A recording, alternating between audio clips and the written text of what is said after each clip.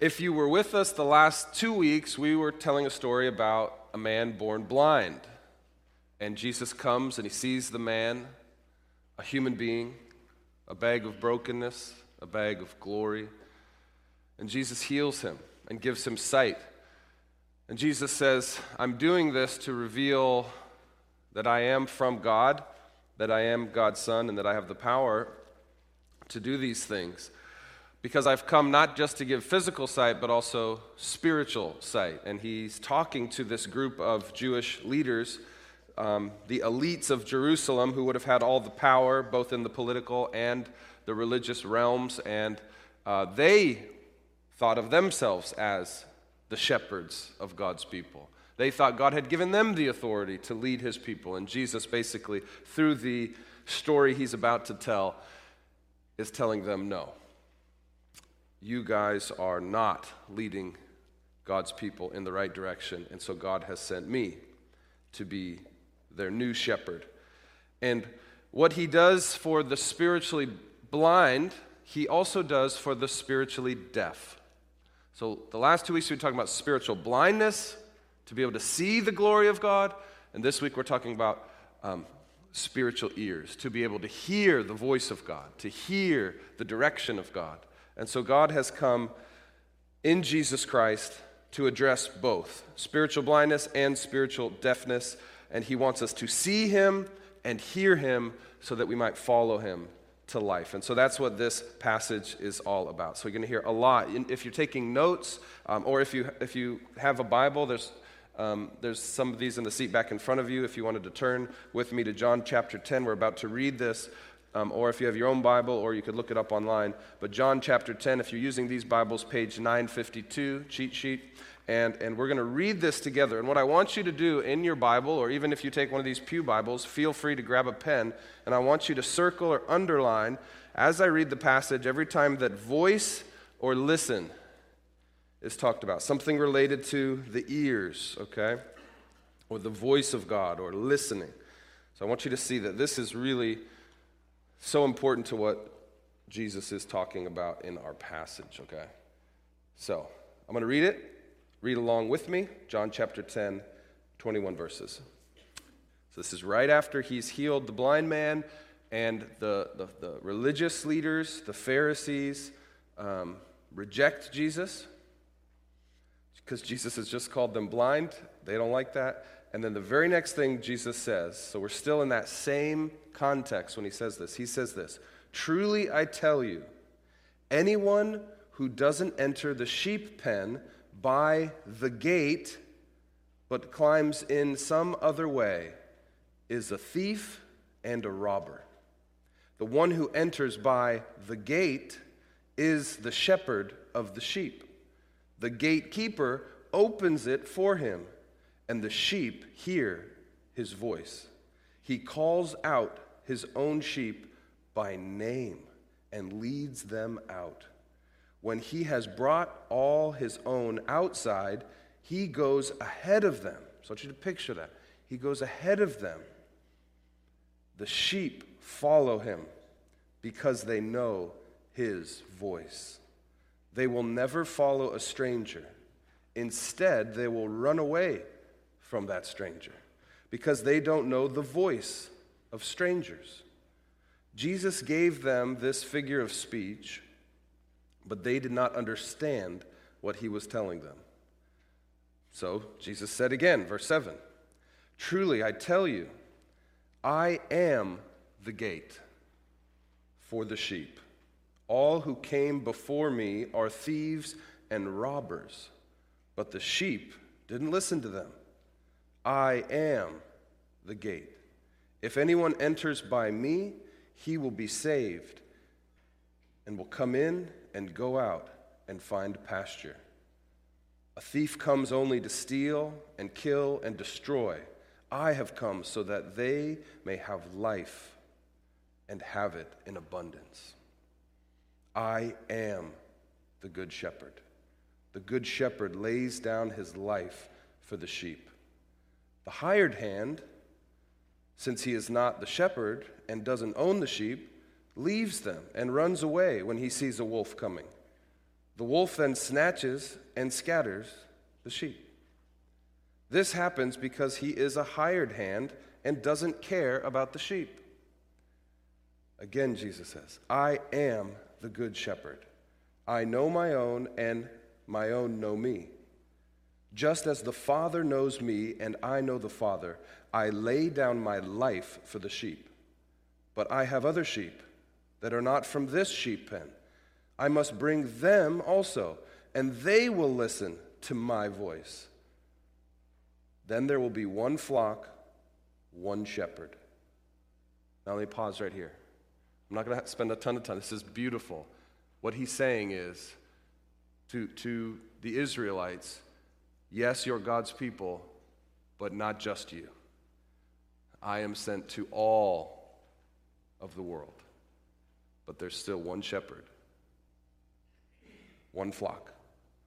Jews, Gentiles, Samaritans, all people are God's people. Beautiful. Verse 17. This is why the Father loves me, because I lay down my life so that I may take it up again. No one takes it from me, but I lay it down on my own. I have the right to lay it down, and I have the right to take it up again. I have received this command from my Father. Now this will become important because Jesus is saying he knows they're trying to kill him, these Jerusalem elites. He knows it, and he also knows he's going to give his life for his sheep. But he wants them to know, I give it, you don't take it from me. Verse 19. And again, the Jews, and when John says the Jews, he's not talking about all the Jewish people. He's talking about the Jewish religious elites. They were divided because of these words. Many of them were saying, he has a demon and is crazy. Why do you listen to him? Others were saying, these aren't the words of someone who is demon-possessed. Can a demon open the eyes of the blind? Okay. So, what we have here, again, is to our ears, we got to do a little bit of extra work. To the people hearing this when Jesus first spoke like this, two things would have been so obvious. When they start talking about how the sheep know the shepherd, and there's a gate, and there's a pen, and there's thieves, and there's wolves, this imagery would have been so alive to them. I mean, they would have just remembered stories, and I remember when this happened, and I've seen that, and all this stuff would come alive. So just sort of the metaphor and the picture would have been vivid to them. Okay? But the other thing that would have happened, particularly to the most sort of biblically literate among them that understood the scriptures, and that would have been the ones who he's basically calling thieves and robbers, they would have known that what he's saying is reverberating what God has already said throughout all of the Hebrew scriptures. Again and again and again, if you read the Old Testament, the Hebrew scriptures, you'll see God referring to himself as the shepherd of his people. And there's probably no more parallel passage than in Ezekiel 34. So, because I want you all to become students of the Bible and know the Bible, I'm going to read you the whole chapter of Ezekiel 34 in hopes that you could get into a mind. You've already seen what sheep are like. I want to get you into a mindset of to know Ezekiel 34, so that because that when Jesus speaks, you'd be like, oh, he's saying he's the fulfillment of Ezekiel 34. So, if you got a Bible, you could turn there, or we'll throw it on the screen for you as well. And I'm going to read it kind of fast because it's a little long, but I want you to get the fullness. This is the Word of God, and we'll talk about why it's so important to learn how to listen to the Word of God. And we'll talk about this at the end, but one of the ways you learn to listen to the shepherd is to see the words he's already spoken. That's why we read the Old Testament. That's why we read the prophets. God has spoken already, and so you just keep listening to those tracks, and you'll learn God's voice. You say, oh. So you need to learn how to hear his voice. And the people hearing Jesus speak, they would have known that he is echoing these words and therefore claiming they're his own words. That he's already said this before, okay? So let's read it. Ezekiel 34 says this. This is the prophet Ezekiel, prophesying about 600 years before the time of Christ. Ezekiel said this, that God gave him these words to write. The word of the Lord came to me, Ezekiel says. This is the word. This is God's voice. Son of man, prophesy against the shepherds of Israel. Prophesy and say to them, this is what the Lord God says to the shepherds. Woe to you, shepherds of Israel, who have been feeding themselves. Shouldn't the shepherds feed their flock? You eat the fat, you wear the wool, and butchered the fattened animals, but you do not tend the flock. You have not strengthened the weak, healed the sick, bandaged the injured, brought back the strays, or sought the lost. Instead, you have ruled them with violence and cruelty.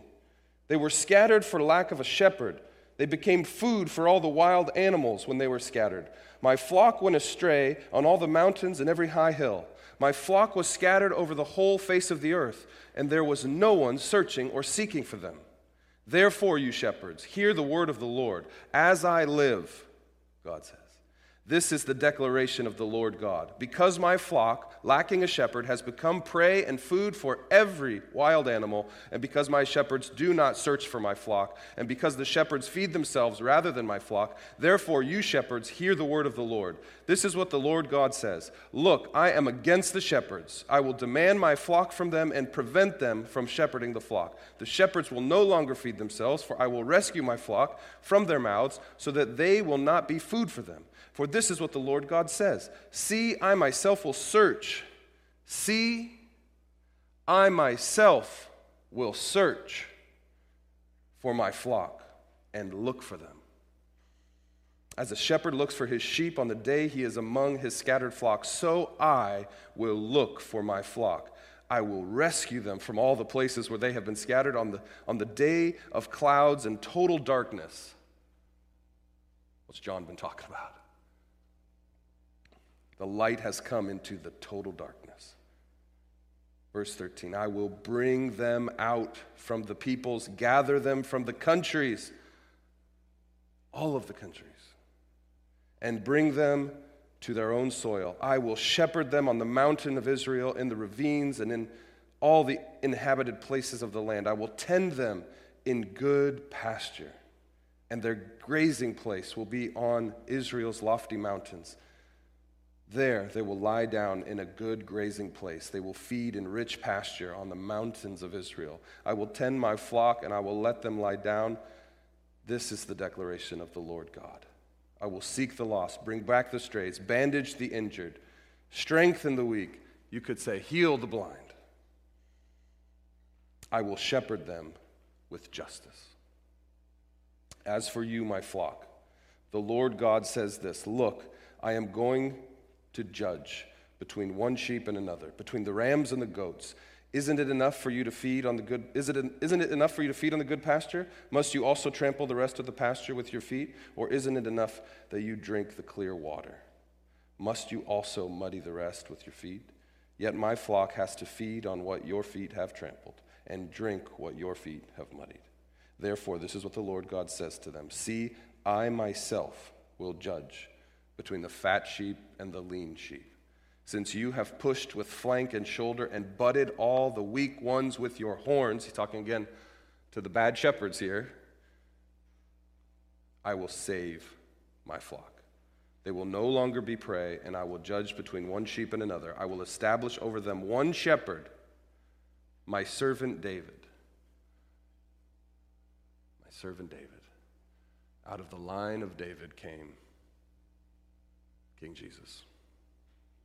And he will shepherd them. He will tend them himself and will be their shepherd. I, the Lord, will be their God, and my servant David will be a prince among them, the Prince of Peace. I, the Lord, have spoken.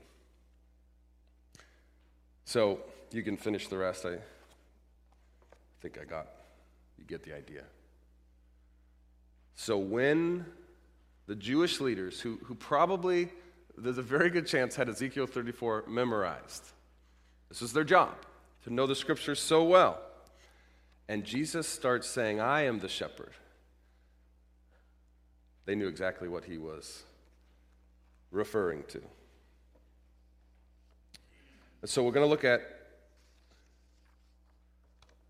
three big categories of people here when it comes to spiritual deafness, okay? We're going to look at the shepherd. What is the shepherd? What does it mean that Jesus equivocates himself with the shepherd, that God equivocates himself with the shepherd? Then we're going to look at the gate. Jesus says, I am the gate. What does that mean? That he is the gate. Then we're going to look at the sheep. What does it mean that we are sheep? And then we're going to look at pasture. This beautiful promise of the pasture. Okay? So we're going to go through that and let's see how it goes. And try to unravel this beautiful picture, because it's not as clear to us. We'll try to unravel this beautiful picture that God gives us, both in Ezekiel and then Jesus in John 10. Okay, so look, verse 11, we're back in John 10 now. Verse 11, Jesus says, I am the good shepherd, and the good shepherd lays down his life for the sheep. Okay, so the people were expecting a new shepherd. You see it in Ezekiel 34. You could go back in Numbers, and in Numbers 27, when Joshua is appointed by Moses to take over, because Moses knows he's about to die, there's this whole ceremony that they do, and Moses uses the same words that Jesus uses here in the commissioning ceremony for Joshua. And it says, you will have now authority, Joshua, to help the people of God come in and go out. Come in and go out. So we see that same language right here in verse 9. So look at verse 9.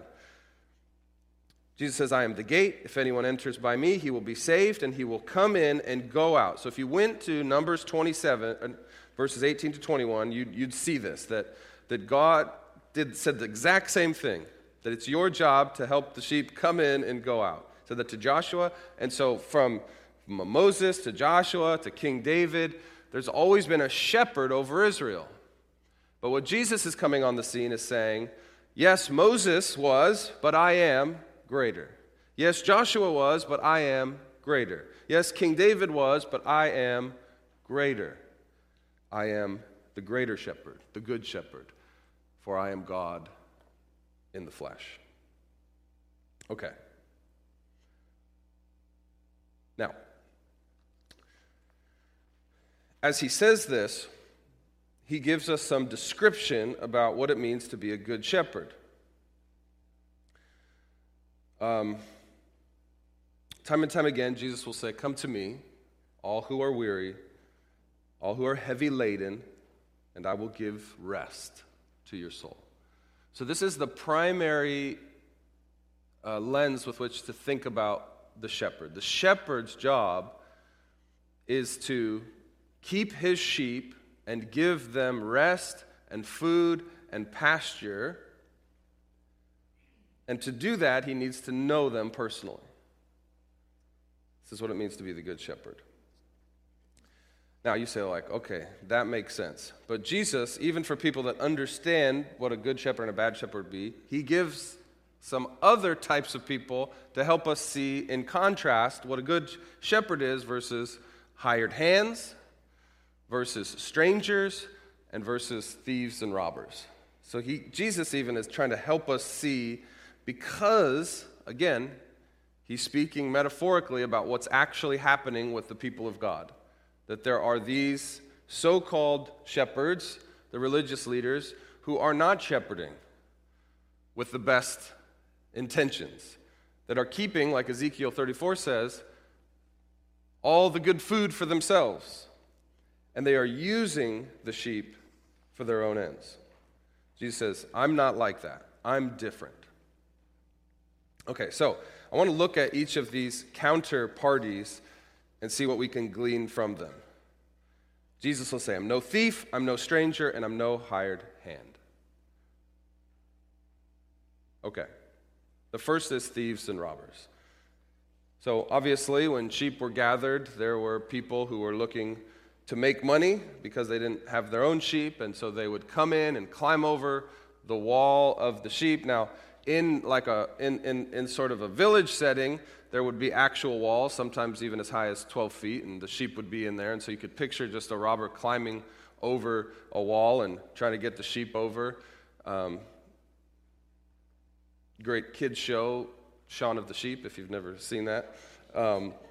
It's just like funny to watch. Sheep are great. And but you can picture like a robber climbing in. Now, there would also be times when, for weeks, the shepherd would go out into the countryside, and he'd be tending his flock out on the countryside, and so he'd create sort of temporary pens or sheep pens, either tucked into a cave or up against a rock wall, and then try to create a boundary for them to protect them. So you can picture wolves and thieves and robbers coming in, trying to take, for their own gain, that which is the shepherd's. So this is sort of the picture that he has in mind. Now, this isn't the only time that we hear Jesus talk about this. In Matthew 7, 15 to 20, so the Gospel of Matthew, Jesus also uses a sheep metaphor, and he says this. He says, "Be on your guard against false prophets, who come to you in sheep's clothing, but inwardly are ravaging wolves. You'll recognize them by their fruit. Are grapes gathered from thorn bushes or figs from thistles? In the same way, every good tree produces good fruit, but the bad tree produces bad fruit. A good tree can't produce bad fruit. Neither can a bad tree produce good fruit.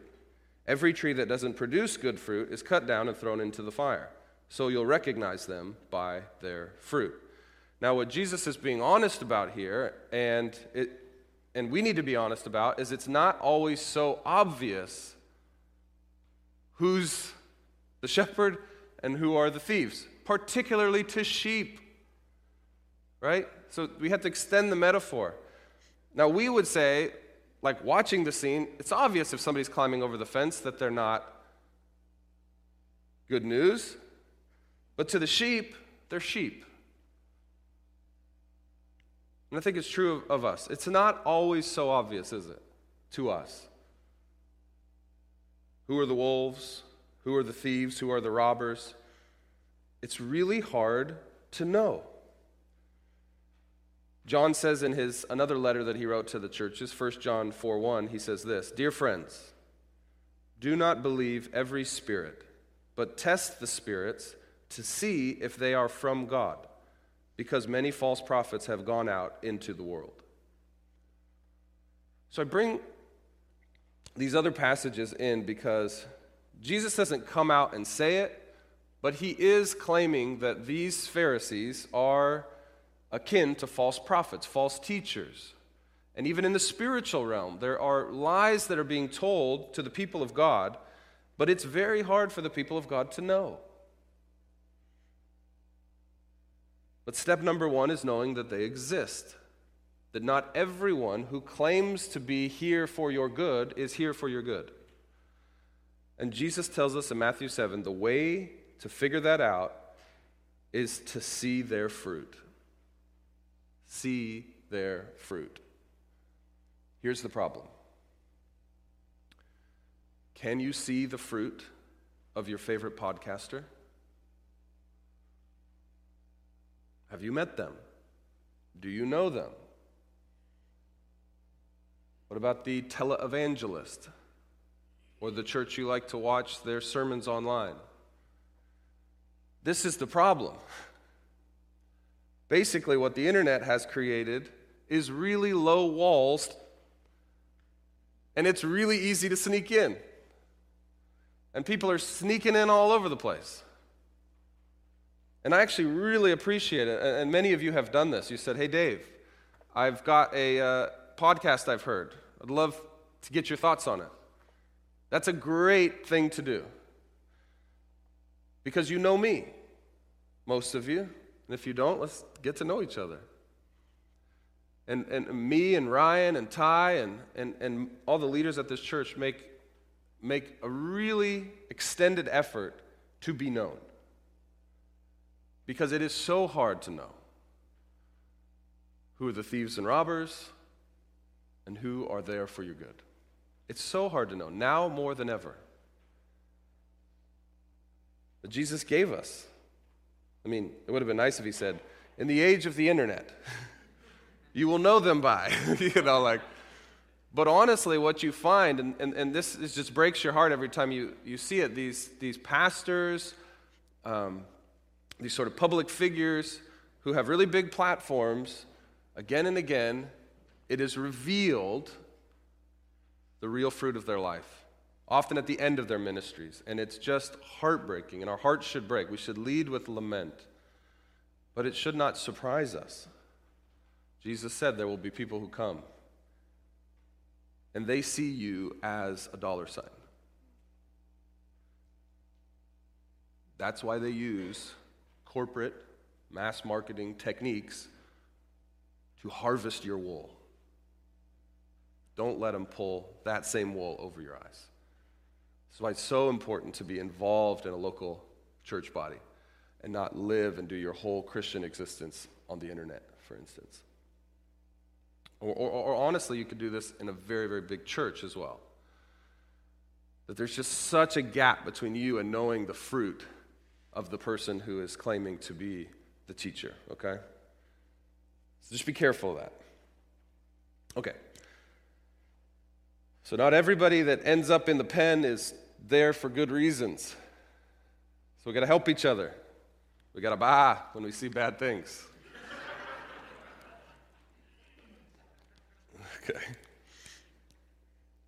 So then Jesus compares himself. He says, I'm a shepherd. I'm not a stranger. He goes on to say, good sheep, they don't follow strangers because they don't recognize the voice. And I distinguish strangers from thieves because a stranger just might be somebody who, he'll go on to say, and we'll get there in a second, a hired hand who the shepherd has hired to keep watch or who's helping out. And the sheep, good sheep, because they know how to hear the father or the shepherd's voice, they don't follow in the same way. And that's a good thing. So there's a difference. Basically what Jesus says is a good shepherd is not a stranger. So we've got the thieves and robbers who have bad intentions, and then we have just people who are strangers to you, okay? And the most beautiful thing, I love this so much, is that Jesus says the shepherd knows every sheep by name. Every sheep. He knows your name. He knows your name. And that's actually true of shepherding. In the ancient Near East, the shepherds would give each of their sheep a name. Oftentimes it would be related to how they look. Honestly, like the same way that we name our pets. I mean, these guys loved their sheep. So, you got the fat one they call Moose. Just like my dog was the biggest in the litter, so they called him Moose. The small one we call Mouse. The extra fluffy one we call Marsh. The lazy one we call Mellow. And when it was time to go, the shepherd would say, Moose, Mouse, Marsh, Mellow, come, let's go. And they would actually hear. And there's stories that have been told if you hang out with shepherds, like two shepherds might share a pen for a night and mix their sheep. But then as the shepherds go to take them out to pasture, all they have to do is they call their sheep by name, and you watch the sheep and they don't get confused. They know exactly who's their shepherd, even if they shared a pen with another flock that night. It's beautiful because the shepherds know their sheep by name. So Jesus is saying, I am not a stranger to you. I am a friend. I am a friend. You know when a friend is calling. You pick up the phone, and within the first 2 syllables, you know. Ty, great to hear. What's up? You know, right? Isn't that a beautiful thing? And if it's a stranger, it takes you a while. And you're looking for clues. And this happened to me the other day. My sister-in-law, Melinda, she lives over in Spokane, and she sent me a text with her and a couple in their 60s, and she just said this in the text. She said, look who I ran into. And I'm like, I don't know who that is. So I sent a little, I said, great, where you at? She says, a cross-country tour. I was like, I don't run, okay. So it's not my cross-country friends. And I'm going through my Rolodex. I'm zooming in on the photo. I'm taking a look at, jawline, brow. Okay, and I actually figured it out. Stuart, my buddy Stuart Bell. Okay. And so I got it right, but it took me some time. So me and Stuart are, we're acquaintances, but He doesn't know my voice, I don't know his voice. I don't immediately see his face and recognize him. That's not true of Jesus. When he sees your face, when you hear his voice, that's the goal, that you know. There's your friend. Okay. So the same things I said about thieves and robbers could be true of strangers. So it might not be somebody who's in it for the wrong reason, but honestly, if they're a stranger to you, they can't be there for you like the shepherd is. So just be careful of that. Put yourself in situations in which you're known and known by others.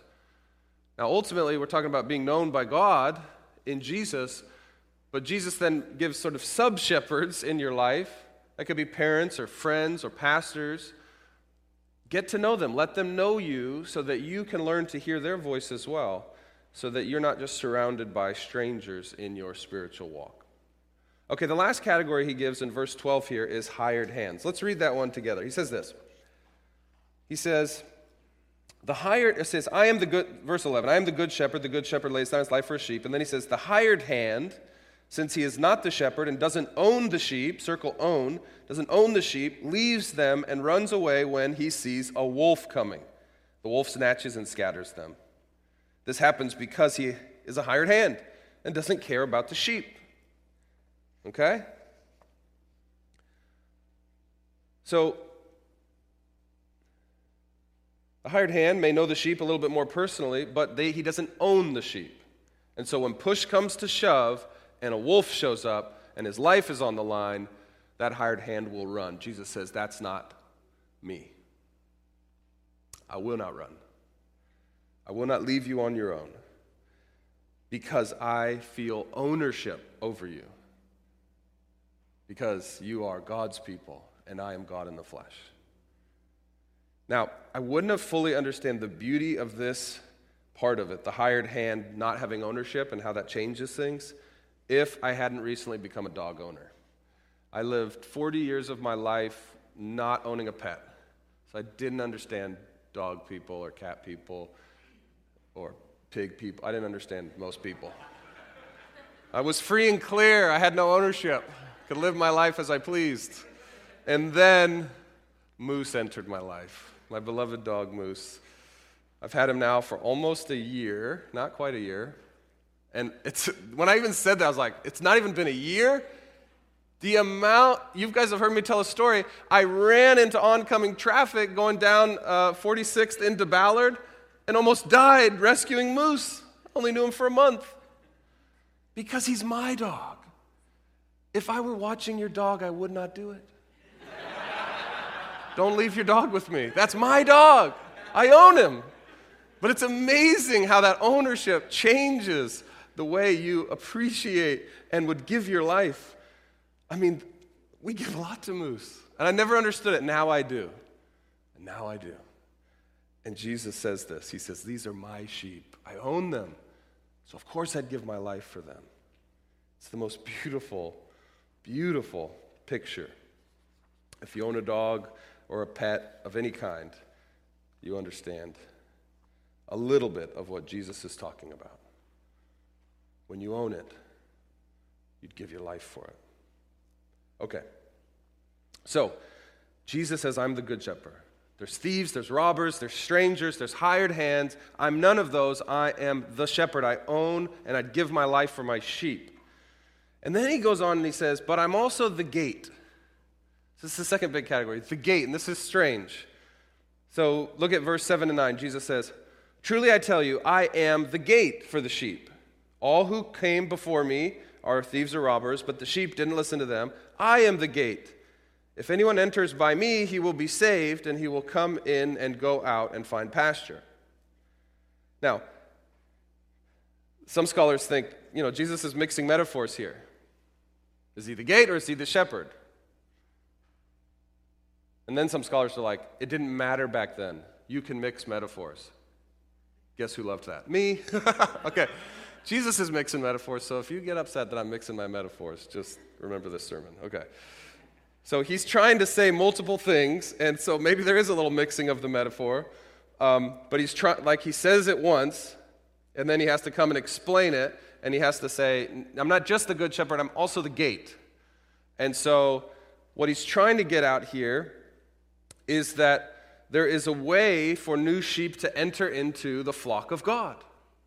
But there's only one way. There's only one gate. And Jesus says, I am the gate. So not only am I the good shepherd, but I am also the only way, the narrow way. The road and the gate is broad that leads to destruction. And there's one way to find pasture. It's my gate, and my name is Jesus Christ. And by no other name, by no other gate, can you find the pasture that he's about to talk about. He makes it very clear. I am the gate. I am the gate. So I am the way. But he also says, by talking about himself as the gate, I am also the gatekeeper. I am the security system of God. In John chapter 10, we'll get to this next week, verse 28, so the second part of chapter 10, which is a different context, but Jesus brings in some of the same elements into his speech. He says this, so John 10:28 says, I give them eternal life, and they will never perish. No one will snatch them out of my hand. And you see that multiple times in the New Testament. For those who enter by the narrow gate, the gate that is Jesus Christ, once they are in his flock, no wolf, no thief, no robber will snatch them out of his hand. So Jesus is the eternal security system of God. So I want you to know that, because you're a sheep. And you should be terrified. But if you've come through the right gate, Jesus has said no one will snatch you out of his hand. He's the good shepherd. So he's the gate in that he's the way to life and life abundant, and that he will protect and guard his sheep. So like when a shepherd was out, particularly out in the field, sometimes literally the shepherd, however the encampment worked, he would actually kind of lay down as the gate. So if it's like a circle and it's not quite finished, he would finish it. And he would close it off by laying, the shepherd would, and would be the gate. So first century Israelites would have had that picture in their mind. Jesus literally is the thing that completes the circle. And all those who find themselves inside the pen can now rest from the weariness of the world. Okay. So I was thinking about this metaphor of the gate. I thought about the Chronicles of Narnia and C.S. Lewis's great children's allegory. It's a great story if you haven't read Chronicles of Narnia. And they enter the world of Narnia by what? The wardrobe. So The Lion, the Witch, and the Wardrobe is the first book that Lewis wrote. And the siblings enter, and of course it's Lucy that goes first. And just like at Sedaris, Lucy always has to do everything first. Ryan's oldest daughter. And so Lucy enters first because she has the eyes of faith to see that the wardrobe is not just an ordinary wardrobe. And on the other side of the wardrobe is an enchanted world. And she enters in. She has spiritual eyes and spiritual ears to hear. And Lucy always plays that in the Chronicles of Narnia. Spiritual eyes and spiritual ears before her older siblings. And the other siblings come to the closet, and they look in, and they don't see anything, just an ordinary closet.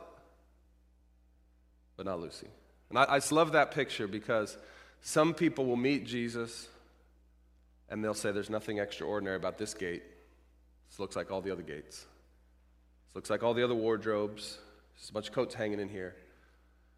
But when God gives you spiritual eyes and spiritual ears, you start to see that gate different, and you say, that's the gate. On the other side of that gate is life and life abundant. So Jesus says, I am the good shepherd, and I am the gate. No one comes to the Father except through Jesus. No one gets to Narnia except through the wardrobe. Okay. So we got shepherds, we got gates, and then we got sheep. Jesus calls them sheep. He calls us sheep. Now we got to understand a few things about sheep. Sheep were thought of as the most obedient of all the animals and also the most gentle. So that's a good thing. Sheep were thought of to be the most submissive of all the animals to the rule of those over them.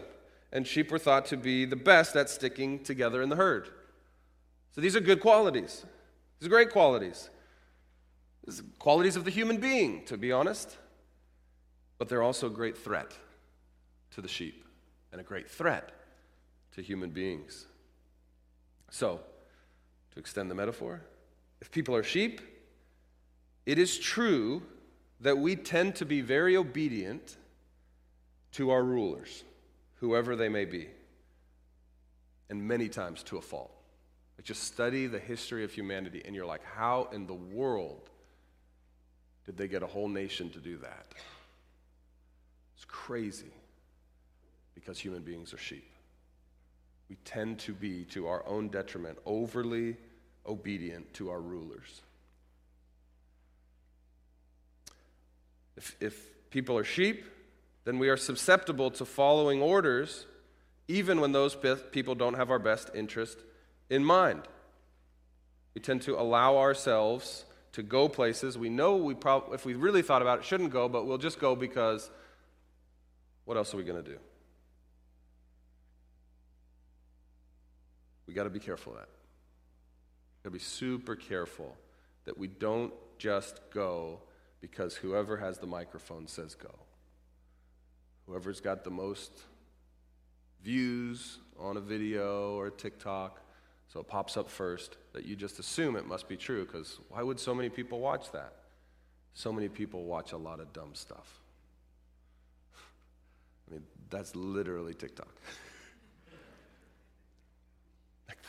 Like the dumber you are, the more people watch. And then finally, if humans are like sheep, then we are incredibly susceptible to groupthink. We're incredibly susceptible to groupthink. Now, this could be in the religious sense, and this could be in the non-religious sense. It doesn't matter if the groupthink is happening in a religious community or a non-religious community. Just know we're like sheep. We're incredibly prone to groupthink. Well, the whole herd's going there. I guess I'll camp out over here, because it feels safe to be where everybody is. The Jesus movement started with 12, and then outside of that, a group bigger, maybe 50, and then outside of that, a larger group. But it was pushing against the groupthink of Israel that had led them to a place that God did not want them to be. And that's the history of Israel, just like it's the history of all humanity. And Jesus comes and said, I'm a new way. Follow me, and I'll lead you to life. Okay, so if humans are like sheep, then we need to find a good shepherd. It's not enough just to say, I'll be my own shepherd. You're still a sheep, people. Like, you need a shepherd. You need God. Something has to be God in your life. You're just a sheep. You can't survive on your own. You need something to direct you and guide you and to filter all your decisions through. So who's your shepherd? What I've found, what Jesus claims, what I have found personally, what I've seen other people find personally, is that when they make Jesus their shepherd, they uncover the secret to happiness and life and joy and peace.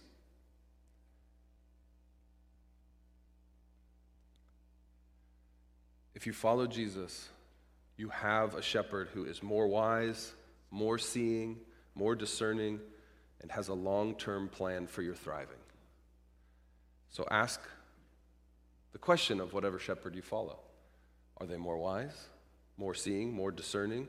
Do they have a long-term plan for your thriving? Better than Jesus?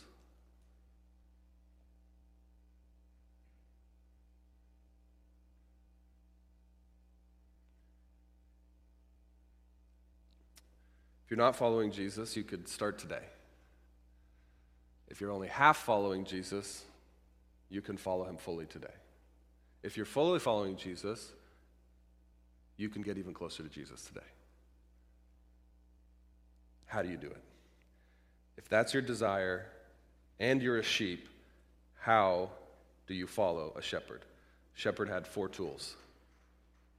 Jesus would have these in mind. The shepherd had 4 tools to get the sheep. The first, the shepherd's pipe. This is not what some of you are thinking. This isn't for smoking. It's for playing music. The shepherd's pipe. And each shepherd would play a very unique tune.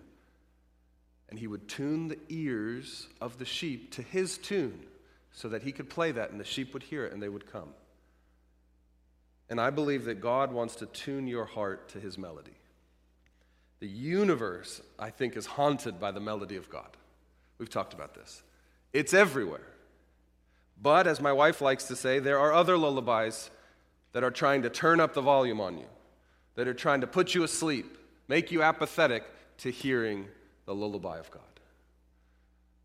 So tune your heart to the song of God, to the shepherd's pipe. How do you do that? Learning great worship songs is a great place to start, so that you go from this place singing the tunes of God. The second thing that a shepherd has is the shepherd's herding dogs. They helped keep the sheep in formation, but they were not trying to be the sheep. Not trying to be the shepherd. They were not asking the sheep to follow them. They were just kind of barking at the edges. Think Ryan Farrell. Think Dave Evanger. We're no shepherd. Or we're not the good shepherd. We're just dogs trying to help keep the sheep near the shepherd. That's our job. To help you not go run away from the shepherd, but to herd you towards the shepherd, because life comes near the shepherd. That's our entire job. Pray. We pray we're doing a good job of that. But we are not the shepherd. A best friend can be like that. A parent can be like that. Herding dogs that at times need to bark a little bit to help you stay near the shepherd. Don't run from the shepherd. Stay near the shepherd. That's where life is. He's leading you to pastures. Third thing a shepherd has is a staff. Every once in a while, a little whack. It's a loving whack. The shepherd's staff is the discipline of the Lord, and it's not a bad thing. God will allow you to feel the sting of your sin so that you'll turn back and follow him. The staff of the Lord is rebuke. The staff of the Lord is the consequence of sin. You will feel that in your life. And when you feel it, don't become angry with God. See it as his loving reorientation to bring you back into the fold where life abounds. The fourth thing that the shepherd has, most important thing, is the shepherd has a unique voice. And the sheep must learn to know the shepherd's voice. As we already said, the shepherd knows each sheep by name, but the sheep have to learn to hear the voice when that name comes. So at the end of John's gospel, when Mary Magdalene is the first to see Jesus, and at first she sees and thinks he might be a gardener, because he did die 3 days ago. It's like seeing him out of context. And then she turns her back, and Jesus says her name, Mary. And immediately she says, my Lord. She had learned to hear the voice of her Savior. And all he had to say was her name, and she turned back. It's beautiful. So how do you learn to hear the unique voice of your Savior, of the Good Shepherd who lays down his life for the sheep, who gave his life for you? How do you learn to hear his voice? Because you aren't like Mary. You didn't get to walk around with Jesus in the flesh for a couple years. How do you get to do this? 3 ways. Number 1, by learning his enfleshed words recorded for us in the 4 Gospels. So like hearing him speak directly. Some of you have a red letter Bible, right, where the direct words of Jesus. Jesus spoke these words, just like he spoke these words here to the Jewish people in Jerusalem. Learn his words. Study the Sermon on the Mount. Heed his commands. Follow him. Second thing, by learning the words he spoke by his Spirit to the prophets and the apostles. So the 66 books of the Bible are also the words of Jesus. Jesus is the Word, John says, in the flesh, and then also Jesus sends his Spirit to inspire the prophets of the Old Testament and the apostles of the New Testament to write the 66 books of the Bible. So you want to learn how God has spoken, how Jesus has spoken through the prophets and the apostles in the Old and New Testament. So you want to learn that, all of it. All of it. Because you're learning his voice. This is how God talks. This is how he speaks. He likes to use metaphors about being a shepherd. He used it back then and he's using it here. Sounds like God to me.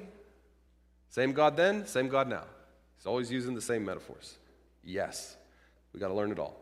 Third thing, we have to learn to listen to the still small voice of the Holy Spirit, because that's Jesus' Spirit. When Jesus died and then he rose on the third day, and for 40 days he explained everything that had happened. Then he said, I must go to the right hand of the Father to sit in the high places so that I can send my Spirit, and my Spirit will illuminate you all. And he will live in you just as he has lived in the temple. You become little temples. So now you don't have to go to the temple to experience God's voice.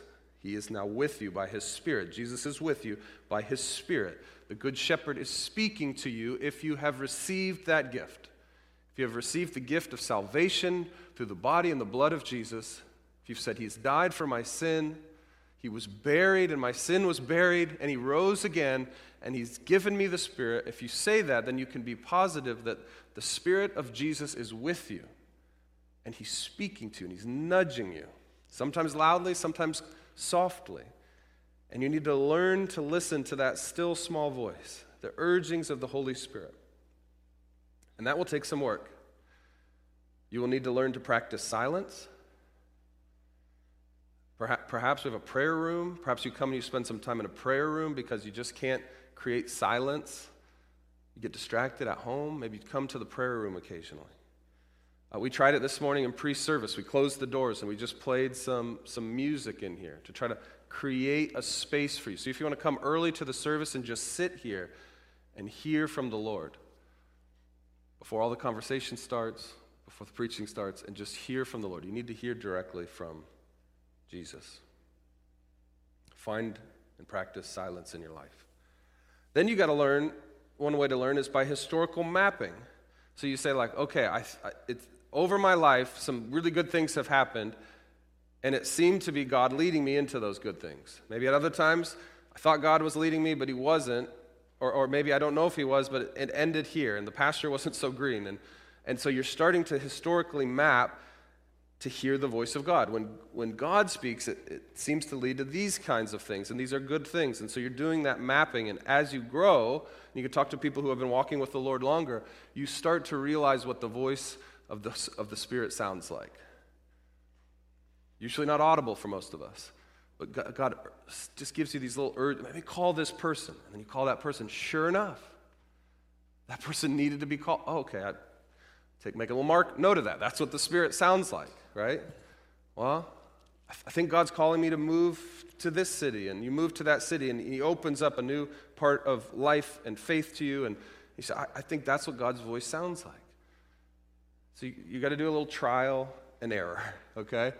I think God's asking me, and I go, and he confirms it. And so you're doing some historical mapping. So practicing silence, historical mapping, you begin to learn what the still small voice of Jesus in your life through the Holy Spirit sounds like. Now, I've given you these in descending order of importance. They're all very important, and they're all ways God speaks to us. The Good Shepherd speaks to us. But do think, number one is still number one, and number two is still number two, and number three is number three. And the reason I say that is the way this tends to play out in real life is even though number one is Jesus' direct words, the word in the flesh, and number two is the word through the apostles and the prophets, and three is the word directly to us through the Spirit. Typically, we make decisions starting with the urging of the Spirit, number three, leading to what has God said in his whole counsel of his word. Does it align with that? Because he wouldn't contradict himself. And then from that, we look at Jesus in particular. If Jesus was here And sometimes I tell people to go have a beer with Jesus, have a glass of wine with Jesus, get coffee with Jesus, and picture him sitting across the table from you and bring your thought to him, and should I do this? And you study the Gospels and you know the Gospels so well that I think this is something Jesus might draw me into, even if it's a hard thing. And the reason you have to kind of do it in the reverse order is, like I said, the Scriptures, I haven't found it say anything about the internet, and they don't tell me how much Instagram to look at, and they don't tell me how to use a dating app. So I kind of got to ask God to speak to me through the Spirit first, and then see if it aligns with what he said in his whole counsel, and then really take it up with Jesus. What has he said about that? I go to the Sermon on the Mount. Jesus says, well, if you even look lustfully at a woman, you've already committed adultery. Oh, shoot. That might inform how I use dating apps. But we got to usually work back up and filter every decision up through the chain. But it starts with that personal relationship with God. We learn to hear his voice. And he's leading us where? He's leading us to the pasture. Verse 9. I am the gate. If anyone enters by me, he will be saved, and he will come in and go out and find pasture. Thieves, they come to steal, kill, destroy, but I have come so that you may have life and have it in abundance. So what does Jesus mean by abundance? He doesn't mean material wealth. He doesn't mean pretty much anything we think of in the American dream. He means something very different. The word abundance in the Greek means not ordinarily encountered. Extraordinary. Remarkable. If we knew the pastures that Jesus was planning to take us to, we would not hesitate. We would run to him as fast as our legs would take us, and we would give ourselves wholly to him. The pastures that he has planned for us. In 1 Corinthians 2, Paul writes this, actually quoting Isaiah 52 and Isaiah 64. What no eye has seen and no ear has heard, no human heart has conceived, God has prepared these things for those who love him. If you just knew the pasture that he wants you to be able to come in and go out to, you wouldn't hesitate. You wouldn't question. But we need the eyes and the ears of faith to trust him. And you can pray for that. You can ask God, God, help me to trust that the pastures you are preparing for me and have prepared to me are good pastures, are remarkable pastures, are extraordinary, are pastures that I can't even conceive of because they're so good. I mean, if we could conceive of them, it's because we've experienced them, which means they're not remarkable. That's what God, he's like, guys, trust me. Why else would I lay my life down? Why would the God of the universe willingly come and give his life and die the death that he died and absorb the wrath of God so that you could have what you could get with a Harvard education, with a job at Google? No, something extraordinary. Otherwise, he wouldn't have come at all. So the fact that he gave his life, that God gave his life for ours, should tell us that whatever these pastures are, they are not something that can be gained in any other way except by the Son of Man laying his life down for his sheep. And when you come to see that and you realize that's the only logical reason that these pastures are extraordinary, that I can't even conceive of what God has prepared for me, and that's the only reason that he would come and do something so crazy. And in this sense, I agree with the Pharisees. He's crazy to lay his life down for me, a mere sheep. But he's got something planned for you people. He's got something planned for me that I can't even conceive of. But I know him, and I know his voice, and he knows my name, and I can trust that he is good. So I'll follow him. Wherever he goes, I'll stay as close to him as I can, because I don't want to miss what he's got planned.